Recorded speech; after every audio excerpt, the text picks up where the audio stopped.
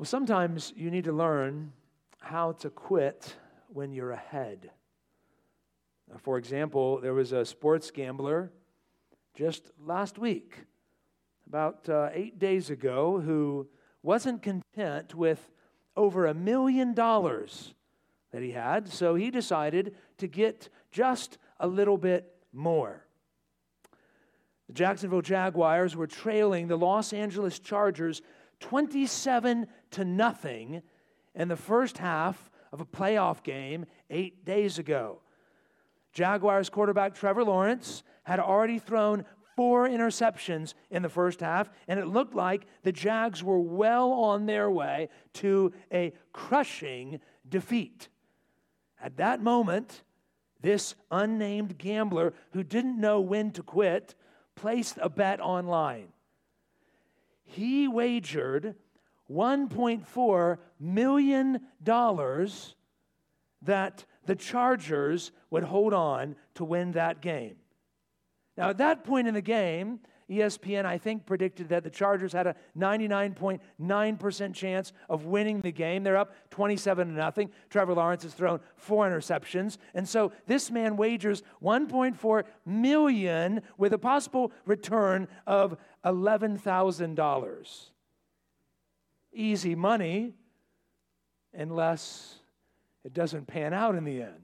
Now, if you know anything about the NFL, anything about that game, this gambler watched in horror as the Jaguars screamed back to a 31-30 victory on a last-second field goal. Instead of walking away with $1.41 million, this gambler walked away with nothing.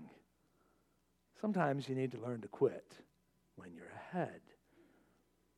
By now, most of you have heard the news that our 3 elder nominees, Sam, Jason, and Sterling, were overwhelmingly affirmed by you last Sunday night in our members' meeting. One of the concerns leading up to that vote was the relative youth of some of these elder nominees. But it was clear that even if there were some concerns, the congregation, by and large, did not see their youth as a reason not to affirm them as elders. Now, some of you might say to me this morning, Hobson, you need to learn how to quit when you're ahead. But I still think it's fitting today, as we officially install these men as elders and lay hands on them in accordance to the passage we just read, that we hear from God's word on how rookie elders should relate to reluctant sheep. So if your Bible's not still open it back up again to 1 Timothy chapter 4, verse 11. We're taking a break from Matthew's gospel today. We'll be back in it, Lord willing, next week with a great group of preachers over the next few weeks. Some of my favorite preachers in the world will be here to preach God's word to you as we keep walking through Matthew's gospel. But today, 1 Timothy 4, and just a little bit of word about 1 Timothy. It's written by Paul from prison in the early AD 60s, written to Timothy, who's a young pastor in Ephesus. The purpose of the letter is given to us really clearly in chapter 3. So hold your finger in chapter 4 and look with me at chapter 3. Paul tells us why he wrote this letter. Look at verse 14. He says, I'm writing these things to you so that if I delay, you may know how one ought to behave in the household of God, which is the church of the living God, a pillar and a buttress of the truth. So here's the purpose of 1 Timothy. How do you behave in church? How do you behave in church? Now, little kids, that's bigger than being quiet and coloring as the sermon happens, right? How do you behave in church? What does it mean to behave rightly in church? A big part of what that means is how elders and members relate to each other. Behaving rightly, honoring the Lord in the gathering of God's people. In order to do that well, elders or shepherds and members or sheep need to learn how to relate rightly to each other. this truth has unique and specific application for both members and elders. I'm going to speak to all of our members, challenge you. Those of you that aren't members, challenge you. I want to challenge our elders, especially our newest elders. But I want to break up our passage this morning into two main challenges.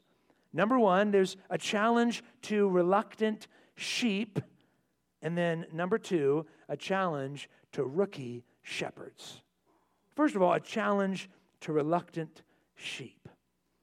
Maybe that heading offends you a bit. Maybe you say, well, I'm not reluctant at all. I'm eager and excited to follow the men that God has given us as elders. Praise God. I think what the Scriptures have to say still will apply to you this morning. In fact, if you're not reluctant and you're eager, maybe God would use you, eager saint, to encourage someone that might be a little more reluctant. Maybe you're in this room this morning and you say, you know what? I don't even really care. I mean, this doesn't really matter to me one way or the other. I would challenge you to see what God's Word has to say to you about that apathy regarding those who lead you. But the truth is, some of us in this room, even if we wouldn't say it out loud, are a bit reluctant. Maybe it has nothing to do with the specific men that are elders here at PBC. Maybe it does. Maybe it's just reluctance towards leadership in general. Maybe you do have concerns about an elder's age or lack of experience. Maybe it's general reluctance towards authority. Maybe it's some sort of painful church experience in your past where you have seen authority misused or even abused. If you're reluctant for these or for some other reason, I just want to encourage you just to start off. I think a little bit of reluctance is okay. The Bible takes spiritual authority very seriously. The Bible takes it seriously. This is not something we should take lightly. Who leads us, who shepherds our churches really matters. We ought not to have kind of a laissez-faire attitude to who shepherds or who is a pastor or an elder in our church. So a little bit of hesitation can honor the Lord and I think keep us grounded in God's Word. The truth is that spiritual authority is sometimes abused with serious and negative impact. Think of church leaders behaving badly like Mark Driscoll or Bill Hybels or James McDonald or Johnny Hunt, or maybe something you've seen in your own life. This, by the way, is not a recent problem. Church leaders misusing their authority has been an issue even back into the pages of the New Testament. So in 3 John verse 9 and 10, John the apostle writes, he says, I've written something to the church, but Diotrephes, who likes to put himself first, doesn't acknowledge our authority. So if I come, I will bring up what he's doing, talking wicked nonsense against us, and not content with that, he refuses to welcome the brothers and also stops those who wants to and puts them out of the church. And here's what this guy Diotrephes is doing. He's a leader of a church, and he's forbidding the members from helping some traveling missionaries. And if you help them, I'm excommunicating you, kicking you out of the church. That's spiritually abusive, a misuse of authority. God gives shepherds, elders, pastors authority to be stewarded gently, wisely, faithfully to the Scriptures. But even in the pages of the New Testament, it was sometimes misused. So it's no wonder if some in this room might be reluctant to fully trust and fully follow your elders, whether they're young or not. And yet, God's word does not throw the baby out with the bathwater. The scriptures don't say because some leaders misuse their authority, you don't have to obey authority at all. Instead, I want to show you in the text in 1 Timothy 2 requirements for reluctant sheep. 2 requirements. Number 1, don't despise their youth. Don't despise their youth. Look at verse 12, 1 Timothy chapter 4. Let no one despise you for your youth. If the Spirit commands Timothy not to let anybody despise his youth, then the implication is that Paul would also command the members, don't despise Timothy's youth. He's writing to a pastor named Timothy. We don't know how old he is. We don't know his age. The Bible doesn't tell us. He's probably in his 30s. We don't know for sure. But the point isn't his age. The temptation to regard an elder based on age is an arbitrary standard. These instructions could apply to anyone older than any of our elders. So if you're in this room and you're older than our oldest elder, and I'm not going to tell you who that is, and I'm not going to publicly guess from the stage. You just think, whichever one you think's the oldest. I'll give you a hint, it's not me. Whichever one you think is the oldest, if you're older than that guy, you could despise his youth. You could say, well, that young whippersnapper, he doesn't know what he's talking. No, Paul's saying don't do that. Don't despise their youth. I think there's 2 ways you can despise an elder's youth. One is a sin of commission. You say to that elder, how can you possibly teach me anything on that subject? You're a baby. You don't know what you're talking about. You've not lived through life like me, forgetting that elders, faithful elders, teach not from an abundance of life experience, but from an abundance of time in God's Word. Or you could commit this sin by saying something like this, son, I was a member of this church before you were born. Despising his youth. You can also despise it as a sin of omission. You're omitting something. So you might never say anything to a young elder or a younger elder. You just will never go to him. You might be perfectly polite. You might be charitable. You might be kind. You might even be his cheerleader in conversations with other people. But you say to yourself, I'm never bringing my problems to that guy because how could he help me? He doesn't know. I just want to take a moment and encourage you as a church. Most of you have received my leadership with joy and thanksgiving. You have.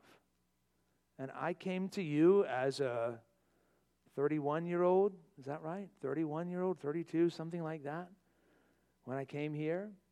And there was some hesitation, I'm sure. And some of you were like, I don't know what this spiky-haired guy's going to do. And some of you still don't know, keeping you on your toes. But you've received it with joy. I can't remember a single time where I've heard a member at PBC say, he's too young. He can't tell me anything. Now, you might have thought 12 times or more, but you haven't said it. You've received younger than some of you leadership with joy. Praise God for that. That's the type of church that Paul tells Timothy to help cultivate. A church that doesn't despise leadership simply because it's young. But for those of you in this room that might be struggling with this idea, struggling to think of a younger man as a spiritual leader, here's a question I would challenge you to ask yourself. do you trust that Jesus, your chief shepherd, knows how to appoint under-shepherds to take care of you until he returns? Do you trust that Jesus knows how to do that? This does not mean we give our elders a free pass to do or say whatever they want, but it does mean that we trust Jesus. He's the chief shepherd. He, by his Spirit, is the one that makes men to be elders. Do we trust that he can care for his church? That's the first requirement for reluctant sheep. Whether you're reluctant or not, don't despise the youth of your leaders. Number two, don't despise their youth. Number two, do follow their lead. Look at verse 12 again. Don't let anyone despise you for your youth, but set the believers an example in speech, in conduct, in love, in faith, in purity. Set an example. Now, if Paul tells Timothy, under the inspiration of the Holy Spirit, be an example to your church, to your members, the implication there, reading between the lines, is that Paul would say to the members, follow his example. Right? Now that's implicit here in 1 Timothy 4, but it's explicit elsewhere. So for example, Hebrews chapter 13, verse 7. You can jot it down, it's on the screen. Remember your leaders, those who spoke to you the word of God. Consider the outcome of their way of life and what? Imitate their faith. Imitate their faith. What's the command? So look at your leaders. He's referring to spiritual leaders. All right, you don't imitate the faith of a politician or something like that. You could, I suppose, if it was a Christian politician following Jesus, but he's referring to spiritual leaders. And he says, these are those that spoke the word of God to you. They take God's word and they teach you. Consider their way of life. Look at how they live and imitate their faith. So the Scriptures do command those of us in a church, if you're a member of PBC or if you're a member of another church where you're a member, you are commanded by the Scriptures to look at your leaders, watch their lives, and follow their example. This is one reason why, as a church, we have to be so careful only to install as elders those men whose lives meet the qualifications given to us in 1 Timothy 3, Titus chapter 1. If you're going to tell the church, follow the lives of your elders, follow their example, then they better be men worth following, right? Better be men worth following. But the command here for you is to follow your leaders. Now let's just apply this to some different groups of people here. If you're in this room and you're not a member of PBC, we're so glad that you're here. Welcome. Honestly, I'm so grateful to see folks almost every single week that may be seeing you for the first time, not a part of the PBC membership. We're so grateful that you're here. If you're visiting with us from another church, apply these things to your relationship with your pastors, your leaders at your church. If you're here and you're not a member of any church, you're not a part of a church officially, I'm going to ask you, how are you going to obey Hebrews 13, verse 17? How are you going to do that? It says to remember your leaders. Well, how do you know which leaders are yours? How do you know which leaders to follow? And he says, those who teach you the word of God, consider the outcome of their way of life, imitate their faith. Well, you could say, well, I listen to John Piper on my podcast, or John MacArthur, or whomever. You might have some preachers that you like to listen to online or watch on YouTube. That's fine. Praise God for faithful preachers on the internet that you can access. But how are you going to consider the outcome of their way of life? You can't see it. You see, God intends for you, Christian, if you're a follower of Jesus, God intends for you to be involved in a flesh and blood church with real life relationships and real life leaders where you can see their lives and you can follow their example. So I think that it's right to say every Christian should either be a member of a church or moving towards membership in a church. You might be transitioning from another city. That's fine, but be moving towards membership so that you can obey what Jesus requires of you. If you're considering PBC to be a church home, would you talk to me or one of our pastors about that so we can help you see what that process looks like for you? If you're in this room and you're a member here at PBC, if you're going to follow the lead of your shepherds, you need to spend time with them. You need to spend time with them. How are you going to follow an example that you never see? How are you going to do that? How are you going to follow an example that you never see? Now, seeing your pastors, your elders on a Sunday morning when you go around and shake hands and that sort of thing, that's a nice thing and that's a helpful thing, but you really don't get to see their lives, do you? This is one reason why we did change our fellowship group format a little bit this year to put an elder in every fellowship group and put every member in a fellowship group so that every member should, if you're able to be involved, should have regular access to consider the life of your pastors, to see us, warts and all, so that you can follow. Following their lead, by the way, does not mean that these men are perfect. Look at verse 15. He says to Timothy, practice these things, immerse yourself in them, so that all may see your what? Your progress. Progress implies that you haven't made it yet. And by the way, none of our elders have arrived. All of us are works in progress. All of us have areas of our lives that the Spirit is still chiseling away at. And we want to live in such a way that you actually see us grow. How can you do that if you're never around your leaders? If you don't know your leaders? Now, leaders, we need to make sure that we're doing a good job being around the sheep. But we're talking to the sheep right now. Do you know your pastors?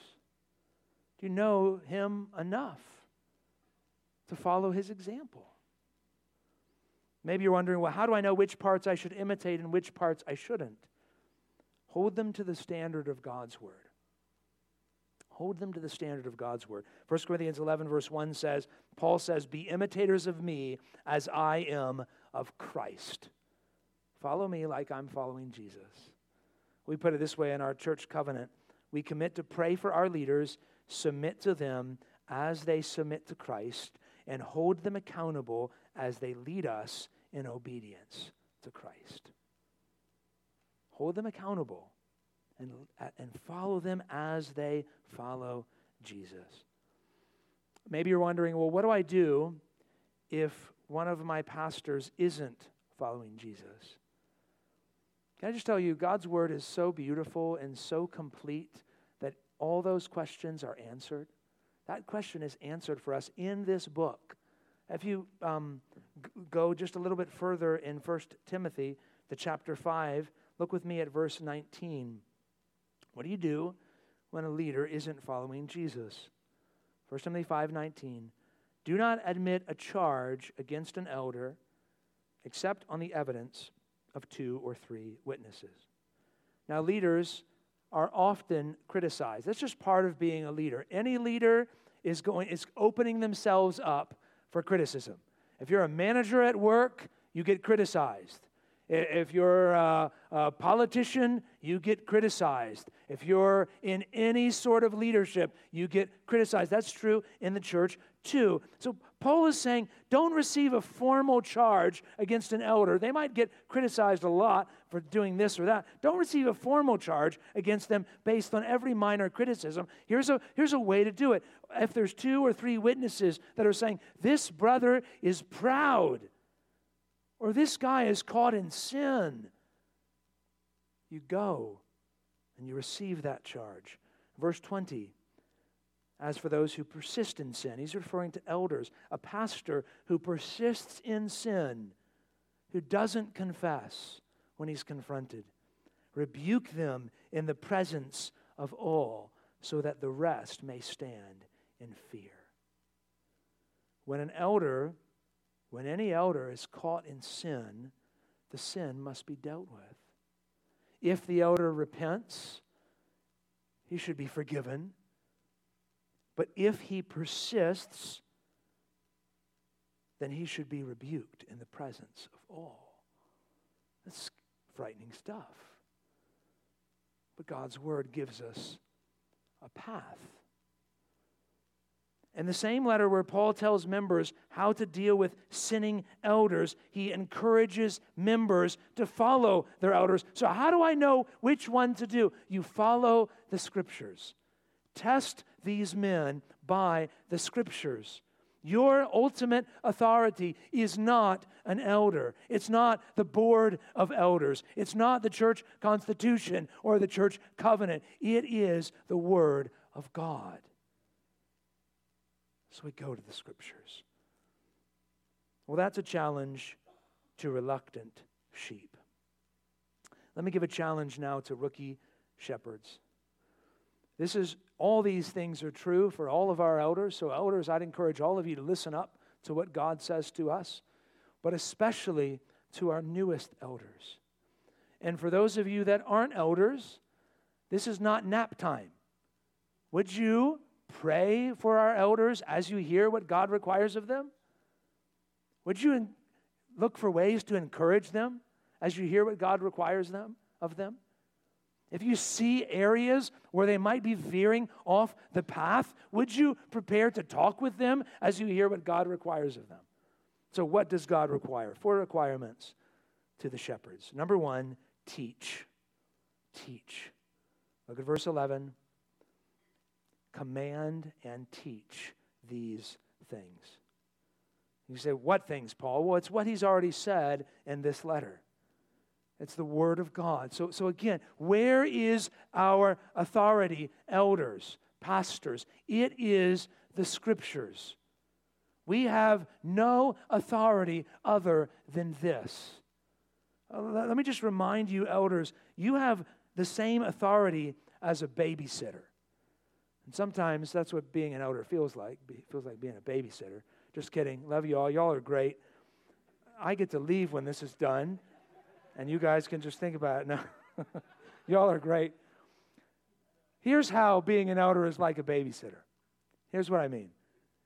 When we leave our children with a babysitter, we have 5 rambunctious kiddos, we do not give the babysitter ultimate and unquestioned authority for eternity. Okay? We give them delegated authority for a specific period of time. So you have authority over the kids for 2 hours. We go out to dinner or whatever, right? That's the type of authority that shepherds, that elders have. You do not have authority to say to the sheep elders, do it because I said so. God forbid. God forbid. You do not have the authority to say, this is just the way I want it, and you must follow. You have limited authority, delegated authority. You have the Scriptures' authority. Where God's Word speaks, you speak with authority. Where God's Word is silent, you might speak, but you speak timidly, cautiously. So we teach exercising the authority of God's word. How do we do this? Well, Paul talks about a few things. Look at verse 13. He says, until I come, devote yourself to three things: the public reading of Scripture, to exhortation, and to teaching. Let's take each of those one at a time. Public reading of Scripture. Pastors, elders should be involved in the public reading of Scripture. This is one reason why I wanted to tweak our worship service order a little bit this year to have our elders reading God's Word to you. I mean, it's a requirement. Sometimes we find as we read our Bibles, we come across things and realize, oh, we weren't even doing that thing, and we should have been doing that. Sorry, Lord, let's fix it. Right? Public reading of Scripture. Elders, let me just challenge you. When you stand up here to read God's Word before the preacher comes to preach, that is not a minor thing. That's not an insignificant thing.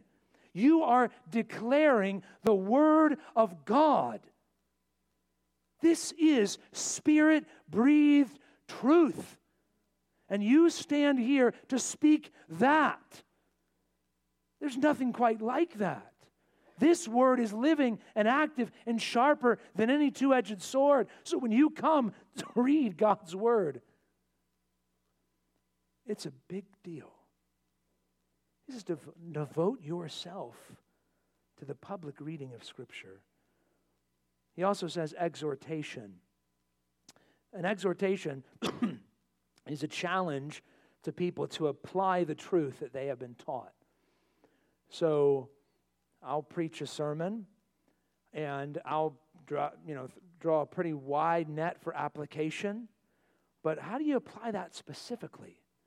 How does that look in your life with your circumstances and your job and your marriage and your finances and your kids? That's exhortation.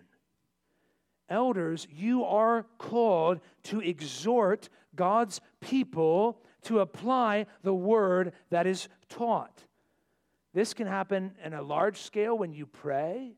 There's application in your prayer. This can happen in a medium scale in your fellowship group. On a smaller scale when you meet with individual members and encourage them and offer them counsel from God's word. Exhortation and teaching. This refers to the entire teaching ministry of the church. The entire teaching ministry of the church is meant to be guarded and protected and cared for and overseen by the elders. This doesn't mean that only elders can teach, but it means that elders are responsible to know what's going on in the entire teaching ministry of the church. One thing I'm super encouraged about our elders here at PBC is many of them are involved, if not all of them, are involved in Sunday school, teaching ministry of the church. So for example, Mike Lindell and Bubba Jones and Sterling Tollison all help teach in adult Sunday school. If you want to hear one of these men teach, one way to do that is to be involved in one of their Sunday school classes. And for the parents of little kiddos, did you know that Mike Clausen and Jason Wells, two of our elders, are teaching little kids every week in Sunday school? What an incredible gift to have your children taught by one of their pastors. What a beautiful thing. I'll tell you, I love that my kids are hearing God's word, not only from dad and mom at home, but from their pastors in the life of the church. Or Sam Garcia teaching our students. What a gift to know that student ministry at PBC is not merely just sort of a fun and games sort of thing, but a place where they're hearing God's word taught by a pastor in the church. What a gift. Teaching ministry.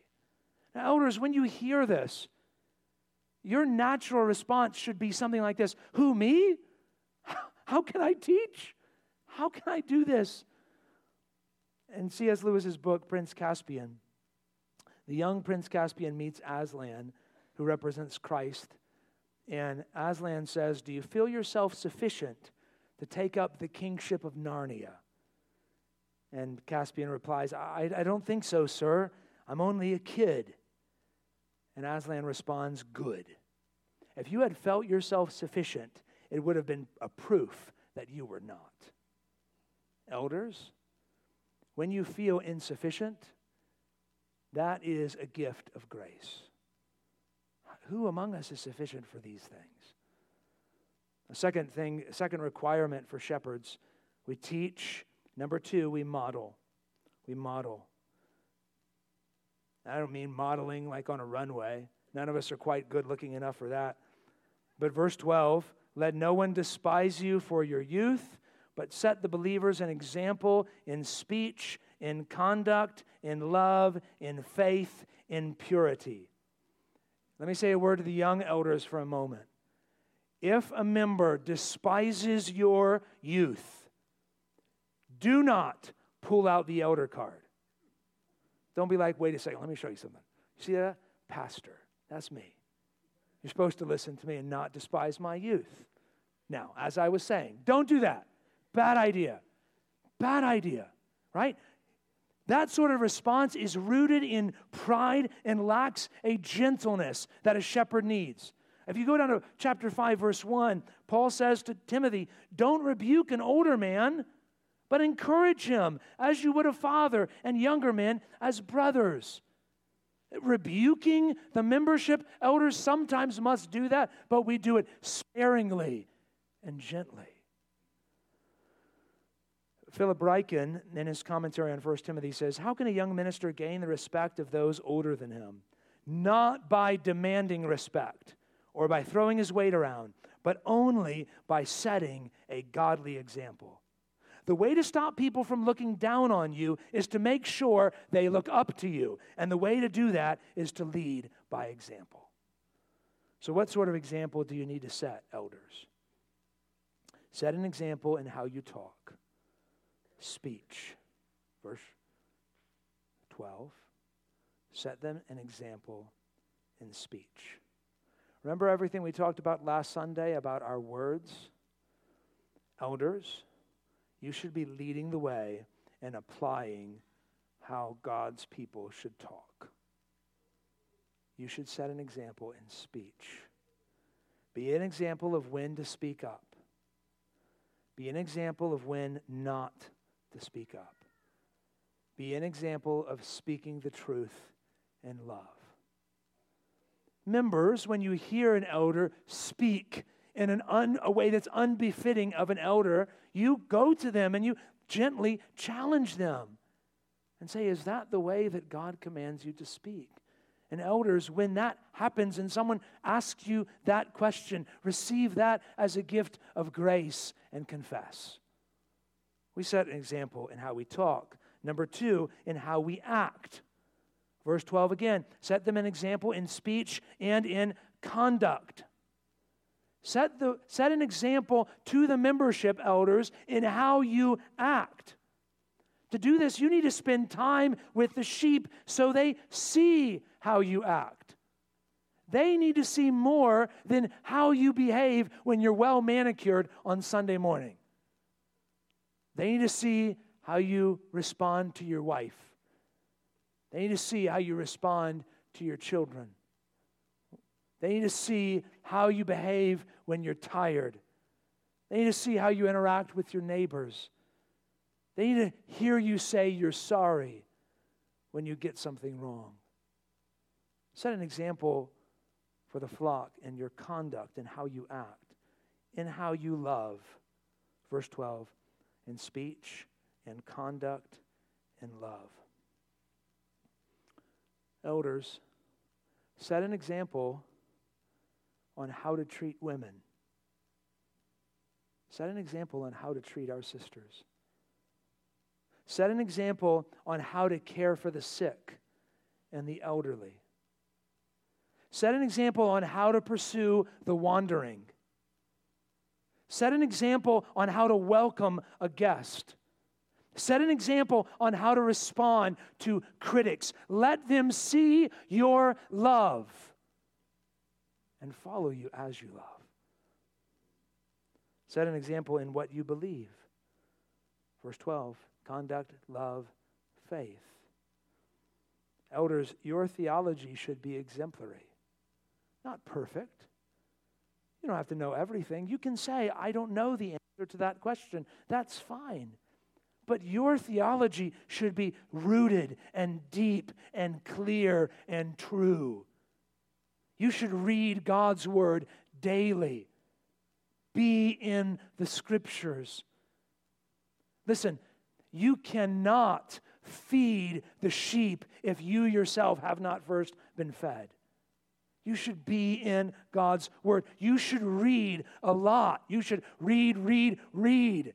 Why? Because there is an endless attack on the truthfulness of God's word by our enemy. And we need to know how to shepherd God's people through those attacks. You need to be prepared to carefully and faithfully explain God's word and what it teaches on crucial issues affecting the lives of our membership here. Set an example in what you believe. Set an example in your purity. It's the final one in verse 12. And love, faith, purity. Elders, we must be above reproach in all of our dealings with the opposite sex. Above reproach. Too many pastors have fallen because of this area, in this area. And yet at the same time, as we strive to be above reproach and how we deal with our sisters, we must not hold women at arm's length either. We must be above reproach and yet approachable. This is a tightrope to walk, men. And yet we must walk it in the footsteps of our dear, sweet Jesus, who honored women, was approachable and yet above reproach. You must teach, you must model, you must grow. Verses 14 and 15, do not neglect the gift that you have, which was given you by prophecy when the council of elders laid their hands on you. In just a moment, we're going to conclude this sermon and lay hands and pray over our newest elders. This is something that's deeply biblical. Paul continues in verse 15. He says, practice these things, immerse yourself in them, so that all may see your progress. Elders, new elders especially, don't neglect the gift that you're receiving today. The Spirit has made you an overseer to help shepherd this flock here. The other elders have recognized you. The church has affirmed you. Take that gift seriously and something that must be cultivated. You must grow. Others must see your progress. We had a sweet moment in one of our elders' meetings a few weeks ago as we were talking about some of the concerns that we had heard about our nominees and especially about their youth and inexperience. And our brother Mike Clausen said to our new elders, you're going to make some mistakes, guys, but we're going to be with you to help you weather those storms. We're going to do this together, and we're going to grow together. And finally, elders, we must guard. Verse 16, keep a close watch on yourself and the teaching. Persist in this, for by so doing you will save both yourself and your hearers. Paul tells Timothy to guard two things. Guard your life, guard your doctrine. That order is important. You cannot successfully guard Christian doctrine if you're not faithfully living the Christian life. So we begin by watching our lives. Where is our holiness? Where is our walk with Jesus? Where is our relationship with our spouse, with our children? Guard your life. Know that the enemy wants to attack you. He wants you to fall. Guard it. And then guard your doctrine. Guard the teaching of God's word. Because that's the life of the church. What does Paul mean when he says you'll save both yourself and your hearers? Well, he's certainly not saying that pastors save anybody. We know this, right? Ephesians chapter 2, verses 8 and 9 says, by grace you have been saved through what? Through faith, not of yourselves. It's the gift of God so that no one can boast, right? We are saved by grace alone, through faith alone, in Christ alone. Every single person in this room, apart from Jesus, is bound for an eternity separated from God in a place called hell. That's what you and I deserve because of our sin. But Jesus came to this earth, lived a sinless life, died a sinner's death, rose from the dead to save you if you repent and believe. We're not saved by our pastors. By the way, if you're in this room today and you're not a follower of Jesus, you can be saved today, and not by doing anything, but simply by trusting in what Jesus has done. What does Paul mean when he says, we'll save ourselves and our hearers? Well, the word save also means to preserve. Sometimes it means to rescue, but sometimes it means to preserve. We actually still use the word save that way. Right? If you're drowning in the ocean and you cry out, save me, you say, I need to be rescued. But if you've got some food on your plate at the restaurant and you ask for a doggy bag so you can save it for later, what are you're saying? I'm preserving this, right? Same word, two different meanings. Same in the Greek, the original language. This word here means to preserve. So Paul is saying the shepherd and the sheep are preserved, we're protected, we're guarded through the faithfulness of the shepherd. What a heavy responsibility, man. But isn't it good news ultimately that it does not fall on the faithfulness of these shepherds, but on the faithfulness of the shepherd, Jesus Christ, who for the joy that was set before him endured the cross and despised the shame, and now is seated at the right hand of God, our perfect shepherd, who will one day return to make all things new. I'm going to pray for us. And as I pray, I'm going to ask our elders, all of them, to come to the front. And we're going to have some time together to install these men into this sacred office as elder, shepherd, pastor here at PBC. So while I pray, men, if you'll come to the front. Father, I thank you